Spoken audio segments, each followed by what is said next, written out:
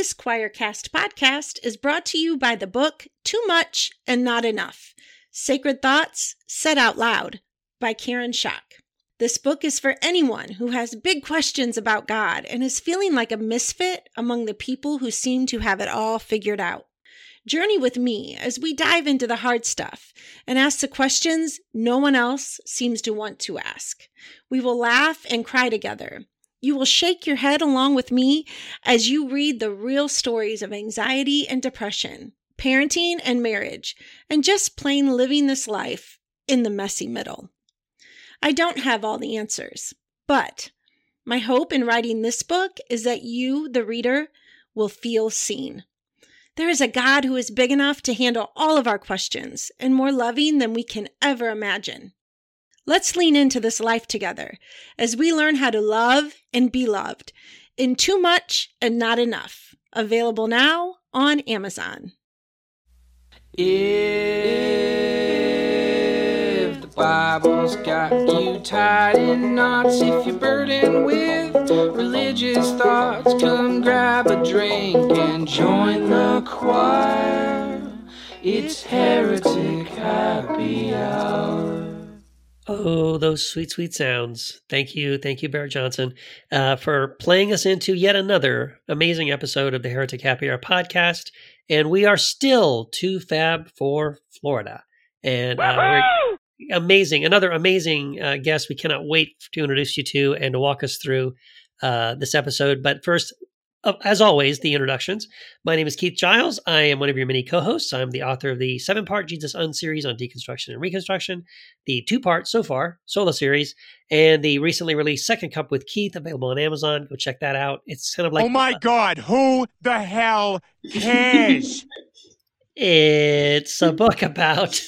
it's really basically a summary of a lot of things that I talk about. In fact, you could think of it as kind of an introduction to the Jesus series. Like, read that book first. It's enough to whet your appetite and hopefully make you want to read even more.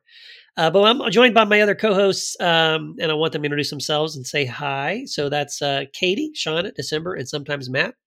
Say hi.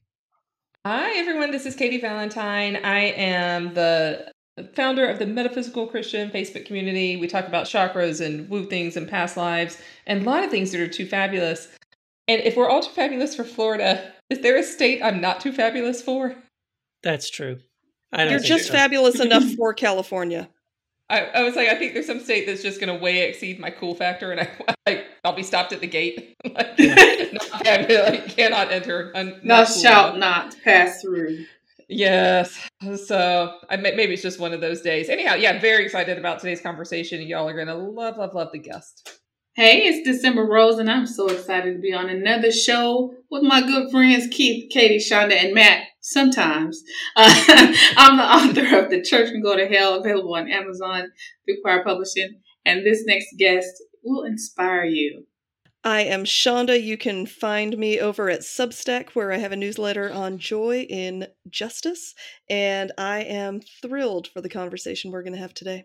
And I would like to apologize, Keith. I was so excited to cut you off with that soundbite. I know. Like the perfect time. I was just waiting to do it. You haven't done it in a while, and I was kind of expecting it. It's kind of like an earthquake. Right? After a while, it's been a long time, but you know it's coming. You know it's coming. Yes. That was so fun back in the day. The good old times. I love the current lineup, but we did some silly shit back in the day. Where we used to, try to cut each other off and make each other sound stupid. We do less of that, but sometimes I like to do it a little bit too often. It's okay. To my good friend Keith. It's nostalgic. Yeah. But anyway, all you fine listeners who love this show so much, why don't you consider heading on over to patreon.com/heretic happy hour. That is how this show continues to move forward and, hopefully pay for itself, because this is a labor of love, and you lovely listeners help us do that. So if you want to unlock some cool bonuses and help this lovely show keep going, head on over to patreon.com/heretic happy hour. Normally, this is the place where we would have stone thoughts, and I have to admit, I'm missing them. Is anyone else missing stone thoughts? Will they ever come back? Maybe you're the only one. Maybe you and a few others. Rest assured. Yes. During the regular shows, I'll bring it back, but I like to give our guest hosts a little more time. That's A fair. little more time. Okay, that's super fair. So we do have another guest host, more than only a heretic. I met this particular co-host a long time ago, but 15, 20 years ago in Berkeley, California, and have been just friendly ever since. So you're going to love this person who's not only too fabulous for Florida, but actually in Florida. It's the Heretic of the Week. Hi, I'm Reverend Jakob Hero Shaw, and I am a heretic. Hi, Jacob.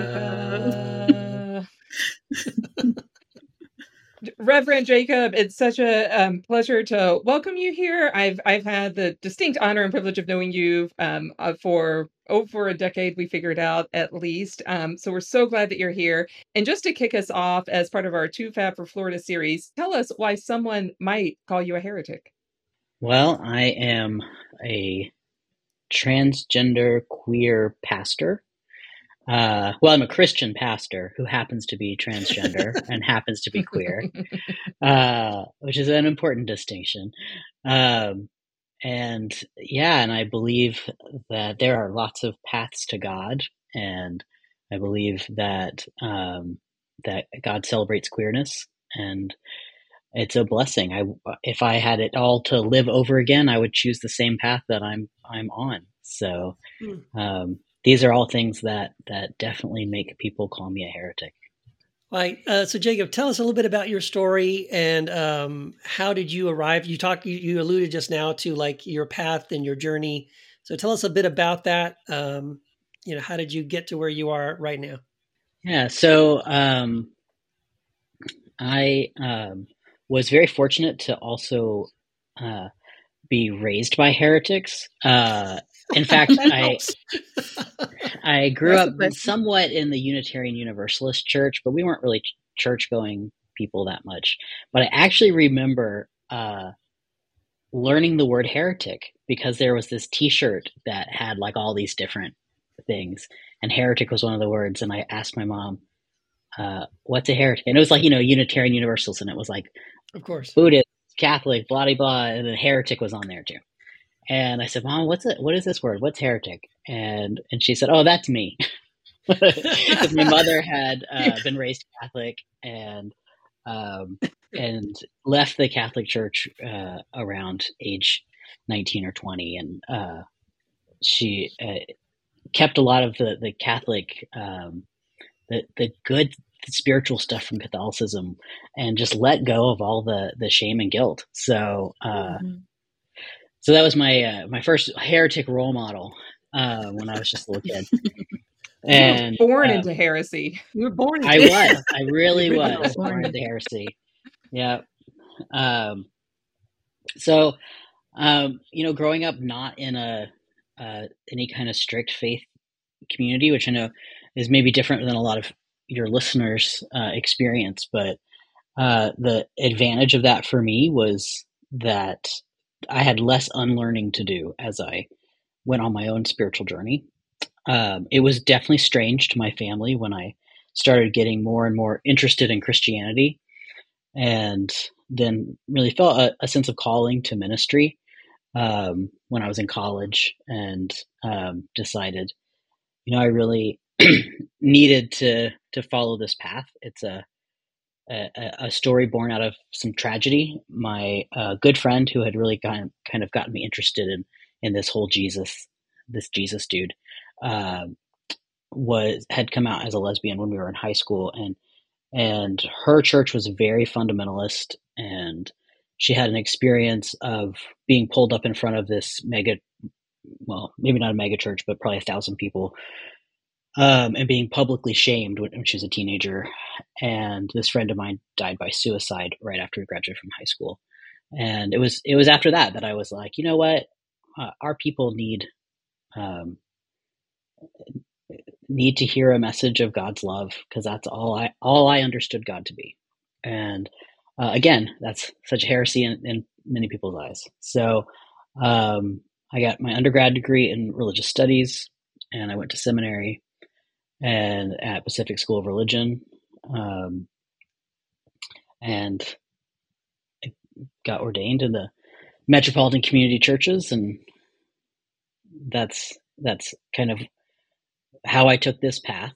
As I mentioned already, I'm trans, and so I transitioned when I was pretty young, in my early 20s, in Florida.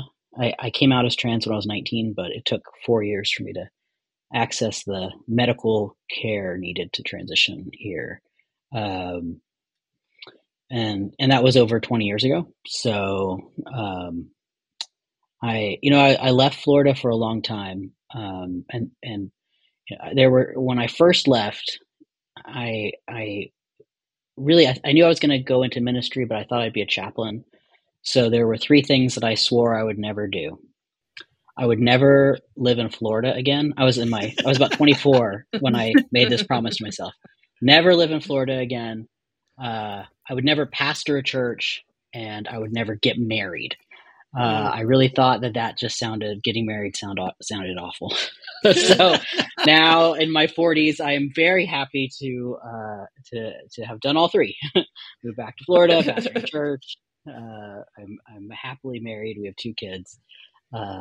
And yeah, wow. So never say never. I'm sure you know that old joke, right? You want to make God laugh, tell him your plans. Right. Yeah. Well, hey, Rev. Hey. This is December. How you doing? Good to have you on here.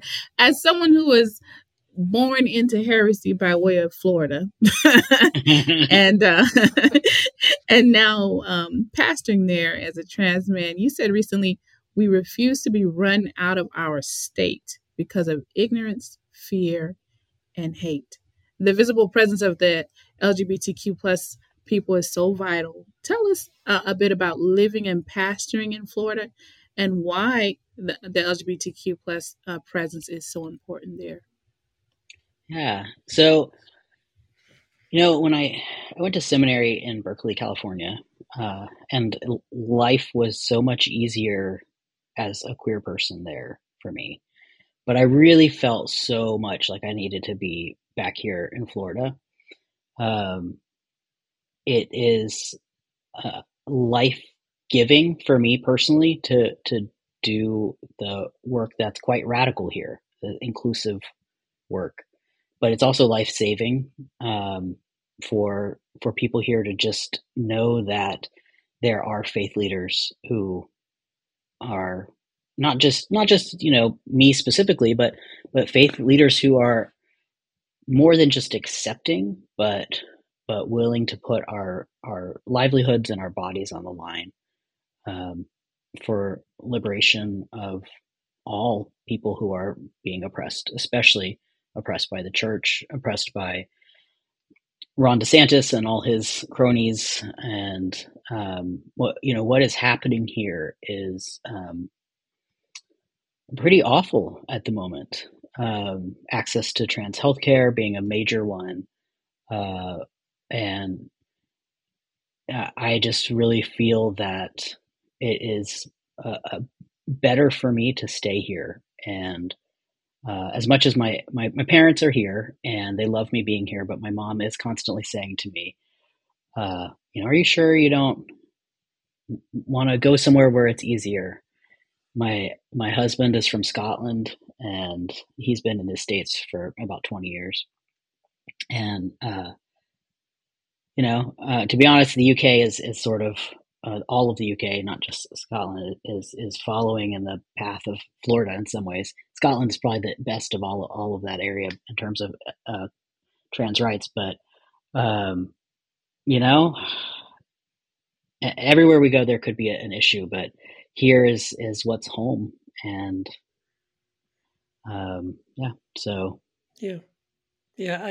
you really are on the front lines being in Florida. By the way, I'm in Texas, so I kind of feel your pain. At least on some our level. Governors are racing on the yes, they are trying to be more awful. Who can be more like a dictator of a small European country? Yes, right. And so. But it really is a battle. I mean, we use that metaphor of being on the front lines, but it is more than a metaphor. It really is life and death, like you were just even saying about your friend, which I'm so sorry to hear that. But that is typical. That is the kind of thing that's happening, and that is the fruit and result of this rhetoric that demonizes people. And it really, who suffers the most? It's the young people, right? And that's why the suicide rates are so high among the LGBTQI plus community. Is that because of this, right? Because they're just getting this attack. They're being demonized. They're being told that they're an abomination, that God hates them, and all this stuff. So thank you for staying in spite of the fact that it might not be your preference. And can you talk about that part of it, like for you, because this is something that you've lived through yourself, and now you get to stand up and be someone who advocates for young people and for just people in general who are like yourself, who are feeling very attacked and very oppressed in this state. Yeah, I mean, I think one of the things that is so important to communicate is that when we're living in the experience of being political pawns, it's not really about us. Whoever the demonized group is, it's not really about the individuals in that group. It's about the power that other people get by oppressing the people in our group. So I had it in some ways easy when I first transitioned. I didn't really know very many trans people, mostly only online, and but it was easy here in Florida because nobody expected a trans guy at all. So, it was like nobody knew that existed who I encountered on a day-to-day basis. Medical people kind of didn't know even what to make of me. And getting my birth certificate and stuff like that changed was so easy because nobody had thought yet to make any rules against it. So, I was able to just legally transition without any struggle. Now, getting access to the medical care was definitely a struggle, but I remember what it was like to not have anyone to talk to, especially in person. Yeah. So, being public about who I am is always about helping other people. I lived in a way that was what some might consider stealth, which, it's kind of a term I don't like, but where I never talked about being trans for a long time, until I realized, well, it will help people to see that I exist. I pastored my church for a long time it wasn't something I kept secret, but it wasn't something I ever was really willing to talk about, until it became something that I didn't have the choice. I had to talk about it to help other people. Yeah. Yeah. That's so great. Jacob, thank you. It strikes me that as an activist, as well as a pastor, as well as all the many things that you do, really just living and being public is a form of activism. Like what you just described to me is activism, because sometimes we think that activism, that we have to save the whole world, where in reality, having a conversation is sometimes a really wonderful and effective form of activism. But for you, because the December quoted you earlier, and you talked a little bit about your activism. So tell us, what does that mean for you? How do you define activism for yourself, for your community, and in your context, especially in Florida?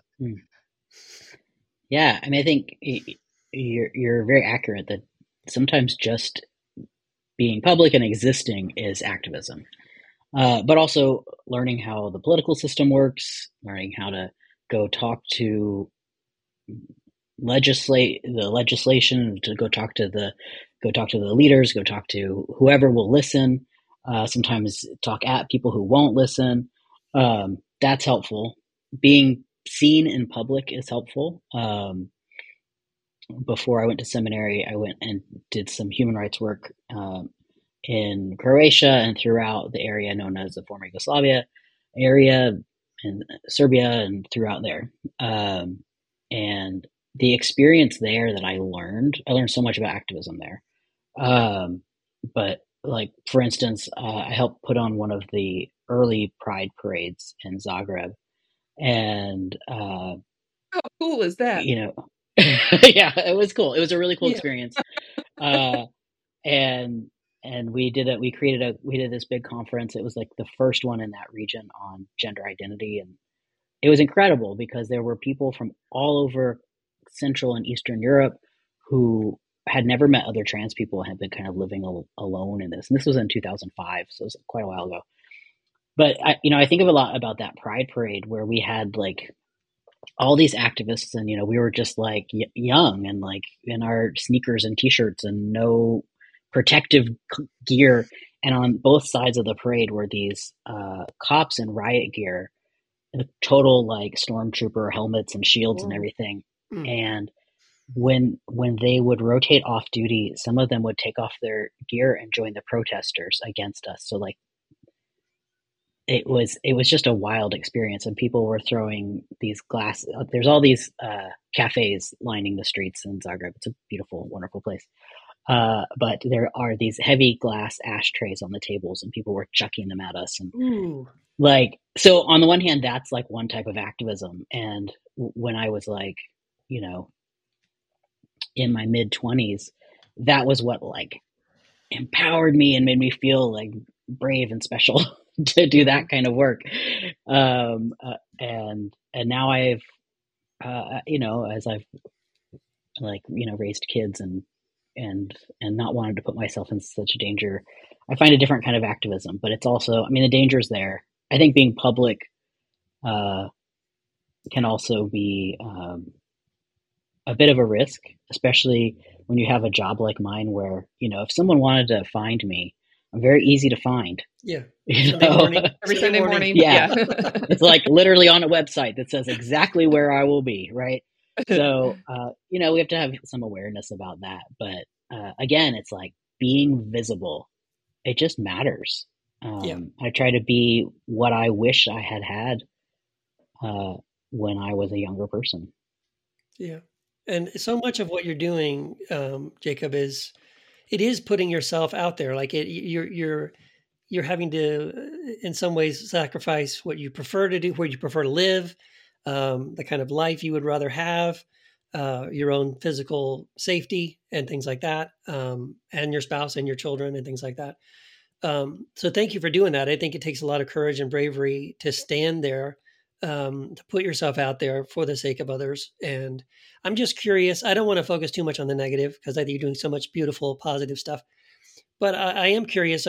Have you gotten sort of like really, scary things? Have there been threats? Are there people that are sort of looking for you? And or has it mostly just kind of been the general negative, comments on Facebook and stuff? Right. It's mostly been like stuff that people say on Facebook. People get really, and not just Facebook, other social media platforms, but like people get a certain kind of courage when they're sitting at a keyboard, right? Yes. And while we do have to take it seriously, like I don't lose sleep over it, right? Honestly, I've been surprised that some of the negativity has been from within the gay and lesbian community. And, I think that there's kind of a sea change that's happening in queer spaces, that shift to queerness from kind of a more, I don't know, a different cultural understanding of what it means to be a gay or lesbian person. At one point people were freaking out over bisexual folks. Right. And now people are like, oh, well, maybe bisexuals are okay, or we'll just pretend that they don't exist. And now, there are definitely some vocal anti-trans folks. And I find that more in places that experience more oppression. So, again, go back to like living in the San Francisco Bay Area. Yeah, there might be some transphobic people who are in the non-trans gay and lesbian spaces. But for the most part, like in a place where there's less friction, there is less transphobia within the LGBT community. In places where people are experiencing a lot of oppression, I personally have to believe that it's just a manifestation of their own trauma. Right. Like, it's hard, it's traumatizing, and especially when we're talking about like an older generation who came up fighting for one thing, and now here we are in the community saying, actually, we got to fight for all these things. it's hard. It's really, really hard. And, if, and this isn't only about trans stuff, but also, I, I often am saying that, we can't do any kind of queer work without doing racial justice work. And, we can't do any kind of faith work without it being at least in some way connected to interfaith work. Yes. So, and that's upsetting to some people because we, I don't know, I'm not out here saying that Christianity is the only way. I'm not out here saying like anything about, I am saying that there has to be a fundamental shift in LGBT rights work. Like we just have to, it has to be a solidarity movement or it doesn't. So, Jakob, you're in addition to all the other amazing things that you are and that you're doing, you're also a spiritual director. So, for those of our listeners who aren't exactly sure what that is, tell us what that is, what you do when you're wearing that hat of spiritual director. Yeah. So, spiritual direction is spiritual directors are people who journey with folks in their spiritual path. So, it's different from pastoral care in the church context, and I don't I intentionally do not work with folks in the Tampa Bay area as a spiritual director because I feel like people in my area are everyone's a potential congregant. So I love your optimism. That's great. Yeah. Well, and it's boundaries because there's a different kind of relationship with spiritual direction. It's not therapy, but it is it's one-on-one. I do it over Zoom. And so for me, spiritual direction is about a journey together. It's about helping people find their path. I have a particular interest in trauma. So, people who experience any kind of trauma, not just spiritual trauma, but any kind of trauma that we experience in our lives, whether it's the loss of a loved one or having survived some kind of violence, it shapes us profoundly, and it can really harm people's spirituality. One of the really important things I learned all those years ago in my time in Croatia was, being around so many people who had gone through adolescence during wartime, and especially like the folks who I worked with there who were from Bosnia in particular, some of them had grown up and gone through puberty while in a city under siege. And I watched what that did to their spirituality, which was for most of them, they all became atheists. So,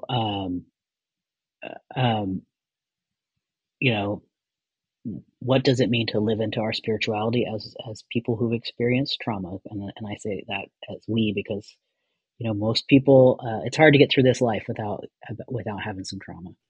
I think that's awesome. I think that's first, before I ask this next question, let me just first say, thank you. Thank you for choosing to exist as yourself, because just choosing to do that is activism all by itself. And it takes so much courage to do that. Not specific to the LGBTQ plus community. A lot of people have a hard time showing up as themselves, but I think it takes an extra helping, an extra serving of courage to show up as yourself in the queer community. So thank you so much. And then to show up in the state of Florida as yourself. I think you'd have an invisible cape somewhere. But his last name is Hero Shaw.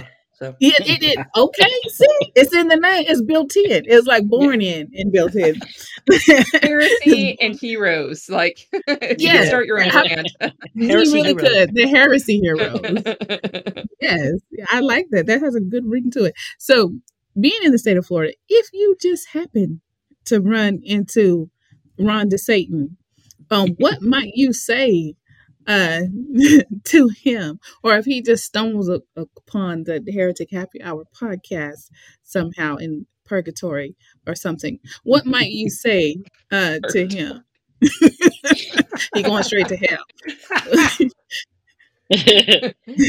I love that, and the idea of purgatory.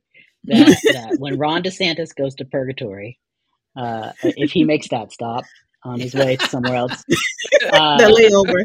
He's gonna have a the layover. layover in purgatory. that part of what he is given by God to be in purgatory with is this podcast. I love it. Perfection. 24/7. Yeah. What would you say? Okay, well, let's see. It depends on where my my gas tank level of compassion is in the moment, because again, like this is for my own well-being that I have to do this, but like I have got to look at him and try to have some kind of compassion. I think that he is someone who is profoundly damaged by something. Yeah. And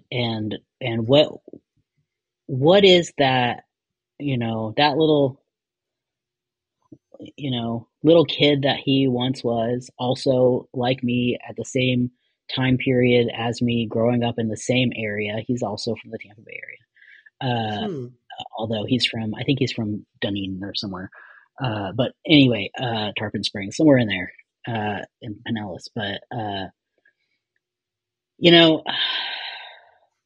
oh man, I just want to bless his heart in that, in that Southern way, which is a euphemism. I know exactly what you mean. Yeah.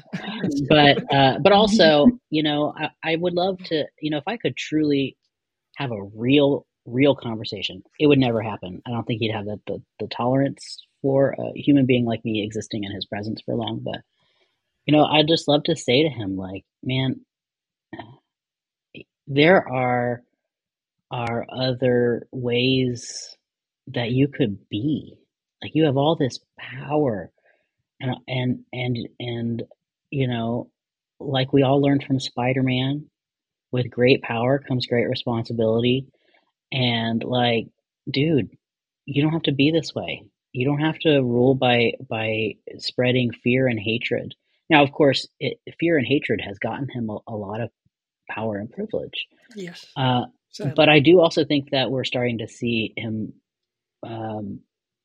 have some ramifications of that in a way that's not helping his career, because he's gone too far. But I mean, he's long past too far. But I would love to appeal to that part of him that has got to have some compassion in there somewhere, and say, you could do so much to help people by just not being hateful. And you said that you're not sure that he would have the tolerance for someone like you in his presence for very much long. But I would say that the word to use is, I don't think he would have the courage. I don't think it would be about the tolerance. I think it would be about the courage, because I consider to me, when you're not willing to at least see the other side of the dime, or see another perspective, you don't have the courage to find out whether or not you are right or wrong.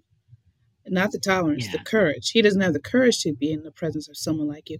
And perhaps someone like you would make him question his own self, because I'm convinced the little glimmers of stuff, because why he wear the white go-go boots? You know what I'm saying? Listen, I'm convinced because I have seen this, when people go so hard against one area, or they go over the top, it usually because they're struggling with. I'm not accusing him of anything. I'm just saying, bruh, man, be wearing high heels every chance he get on the low. I'm saying he stepped out with the white go-go boot. I'm just saying. And for as much as he be trying to contort himself and pretzel himself into the expectations and approval of everyone, I don't think he has the courage to sit in the presence of you. I don't think it's a tolerance. I don't think this man is someone who can identify with his own self that's a good in point. this stage. That's just what let me be clear. Tolerance isn't what I'm aiming for in general, but sometimes, it's just what can people tolerate at all. But Yes. yeah, Absolutely. man, could you imagine a life in which you live in complete fear of someone thinking you're short? Right. At all times. I'm not a tall person, but I have never felt insecure about that. I mean, there's things I'm insecure about in my life. I get about what insecurity is about, but come on. I'm just saying. And I've found, and preachers do this too. Preachers and teachers do this. When you go so hard in one direction about one thing, in my experience, usually that person is struggling with that thing. Right. Because they're constantly really condemning themselves and speaking against. I'm not saying that's Ron. I'm just saying that brother got a whole lot of energy for the LGBTQ community. Like it ain't nothing else to focus on right now. You know what I'm It saying? does seem like a glitter party is in order in front of Yes. the gubernatorial manager wherever he lives, right? Yeah, or his office. Yeah, like something. So, yeah, I do wonder about his specific targeting of the LGBTQ plus community. If it is about a struggle that he's having internally, which is a possibility, when we get protesters at my church, I always look out the window at them and I'm like, girl, please put down the bullhorn and just accept yourself. Just come in. But then at the same Come time, I just wonder if it's not just that we're a convenient target right now. I mean, I don't have to tell this group or any of the listeners that that racism is also a big one here. Oh yeah. Yes. Yeah. And I would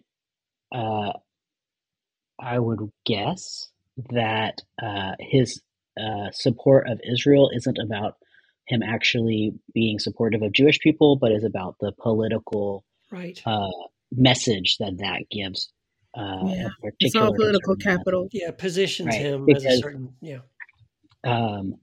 I'll be honest. This is information I got from Twitter, so who knows if it's true? But someone who went to high school with him claims that he used to walk around making Nazi salutes and saying all kinds of anti-Semitic things, and now here he is at this moment, talking about how he's such a supporter of Israel. Now, again, this is something I read on Twitter, so yeah. Everything on Twitter is true. Oh, that's right. Elon Musk has made sure that that's the case. So of course, I have he's no doubt. Yeah, right. Right. Exactly. And I don't. Oh my gosh, I don't want to be held to dumb stuff I did in high school either. Although I certainly never did anything close to that. But dragging up stuff from people's high school, that's a little unfair. But still, I just think if it's true that this is a person who has been so reinforcing his sense of self through hating other people, I just go back to the trauma thing. What broke him? Yes. What harmed him so much that he doesn't see a way of grace? And especially someone who claims to be Christian, let's lean into God's grace. Let's figure out a way to not respond with hate. And that goes for our side too. Our side, when I'm preaching, I try not to do that dichotomy, but it's so hard. When I'm preaching to a congregation that's not completely LGBT, but mostly, and I'm like, we can't just be like us versus them. Let's have some compassion. And I say that with the knowledge that so many in my congregation have a different experience than what I had. My family is amazingly supportive of me, but that's not the reality of many of the people who come to my church. Most of them have been rejected horribly by their families. Yes. So, when I say let's have compassion, I realize that comes with so much weight and the need again to work through our own pain. I'm sorry, I was just going to say it's that thing about not letting someone pull you down into their hate, right? Refusing to if they're sending you hate, you're refusing to join them in that, right? But finding that better path, that better way. Yeah. I mean, not that I haven't said some hateful things about him in the privacy of my own home, but because it is hard when you feel like someone is just working to set up all these roadblocks. I mean, when I suddenly had trouble accessing the testosterone that I've been taking for over 20 years, because and I mean, I was able to get it worked out as a lot of trans people have been able to, but many more haven't, because they changed all these laws. It is hard to not respond within myself with hatred against it's about a system, but it's also there is an individual who's really at the forefront of it, and I'm doing my spiritual work to not hate him, but I also don't accept him. So in an ideal world, Ron DeSantis will have some interior reflection. Maybe he'll hear this podcast and he's going to seek you out to be his spiritual director. And of course, you won't be able to tell us because it's all like non-disclosed. Because of the confidentiality.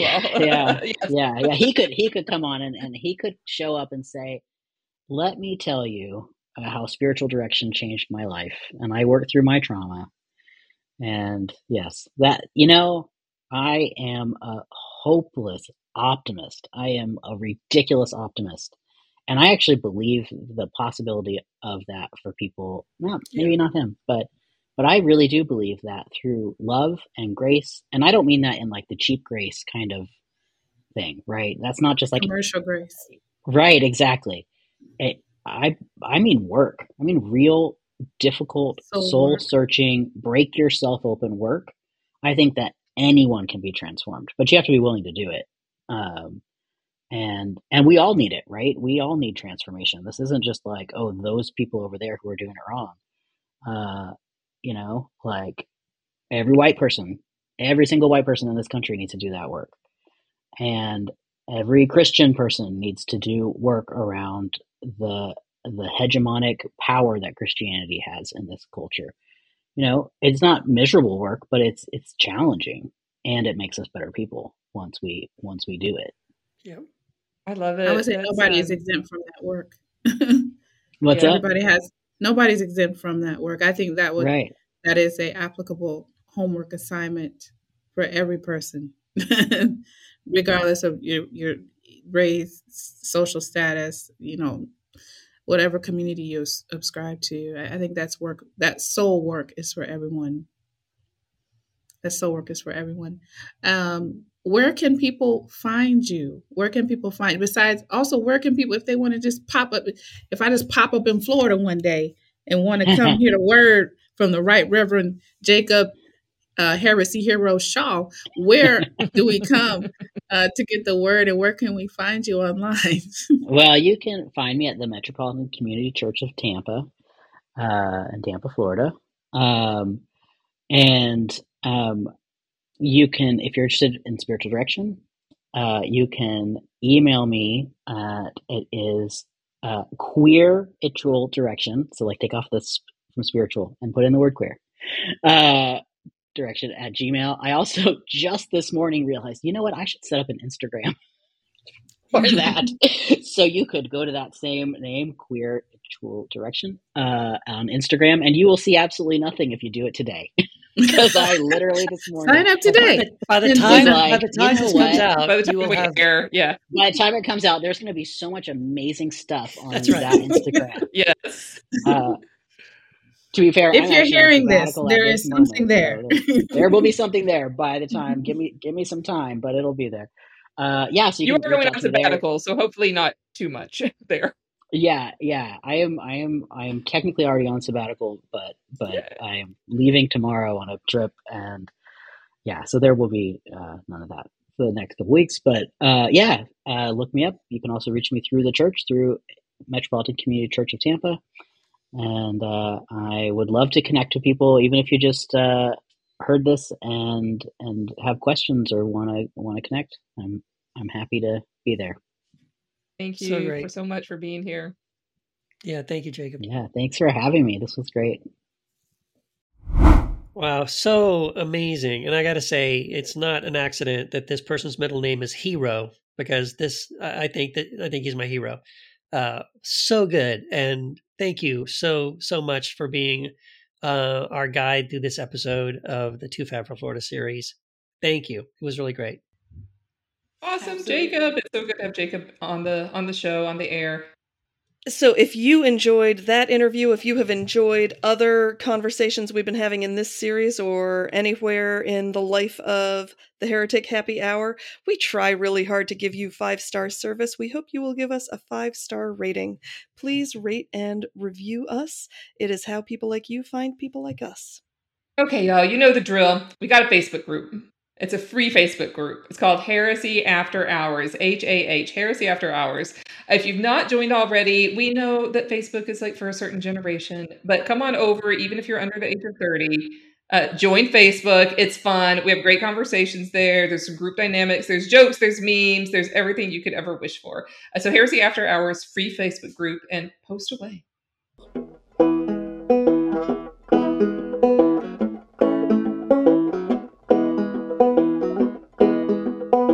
Another great one. This was really good. Mm-hmm.